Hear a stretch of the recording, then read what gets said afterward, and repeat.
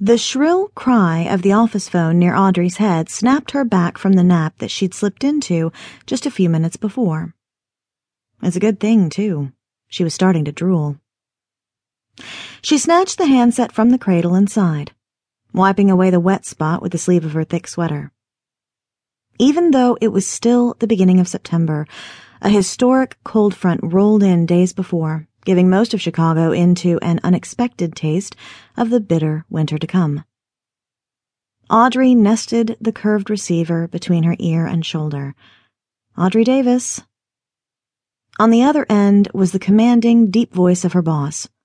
Come to my office in 30 minutes. Yeah, she replied plainly. Okay. Before she had a chance to say anything else, there was a loud clatter and then a click. With as much as they used their phone system in the office, everyday pleasantries were quick to fall by the wayside for most of the 100 or so employees. Audrey tipped back in her chair and tried to blot away the moisture that was left behind from her catnap. As if drooling wasn't enough, she managed to do so right in the middle of a client's tax file, leaving a perfect circle of spit over thousands of dollars in deductions. In fact, they amounted to more than she made in a year. Accounting wasn't her passion either, not by a long shot. When she enrolled in the program in college, the choice of major was just an afterthought to her real love, sports. Whether it was volleyball, soccer, or even badminton, Audrey was involved in almost anything that her school had to offer. She dropped her hands down to the sides of her hips and rested them against the worn-out fabric that covered her office chair. Even though she felt glued to the thing, the hours of sitting didn't affect her toned, fit figure all that much. She put on a few pounds in the beginning, but they only enhanced her feminine figure.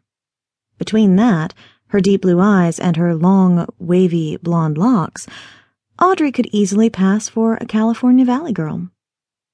True to form, she loved every beach, ocean, lake, and river that she ever visited, which made the all-day desk treatment during the week even more unbearable. But, as boring as her job was, it wasn't all bad. The pay, while it might have been a drop in the bucket to some of her firm's clients, was comfortable. She got vacation time, bonuses, and guaranteed raises every 6 months. Her position as an account manager at KWP wasn't a bad one. It was just dull enough to make her eyes feel like they were going to bleed from time to time. She glanced up at the noisy clock that sat just above the wall of her cubicle.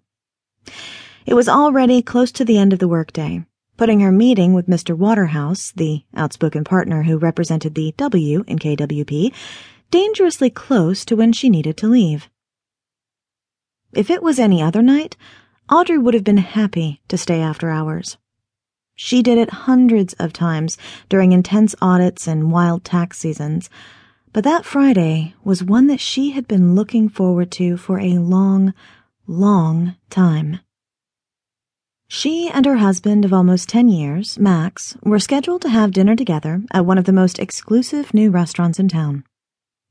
They secured the spot almost 3 months earlier, and after the heated argument over dishes they had the night before, it couldn't have come at a better time. Like her job, Audrey's marriage wasn't the worst thing that could have happened to her. Even though the two of them married young, she was only 22, their relationship managed to outlast many of their friends. But as they moved into a decade of being together, things started to stagnate. Max, who used to be so aggressive and feisty in the bedroom, was now passive and bland. He wasn't interested in trying anything new, preferring instead to settle for the same old, same old. His dismissive attitude made Audrey nuts, but at the same time, it gave her the drive to try even harder to make things work. 10 years was a long time to just throw away. She spun around in her chair so that she could see through the long windows on the other end of the floor. Dark, heavy clouds sat low over the city, threatening to pour just as rush hour was set to begin. Audrey looked back at the clock one last time and was surprised to find that nearly 25 minutes passed while she was stuck, daydreaming. She hopped up from her seat and tried to smooth away the wrinkled pleats in her slacks.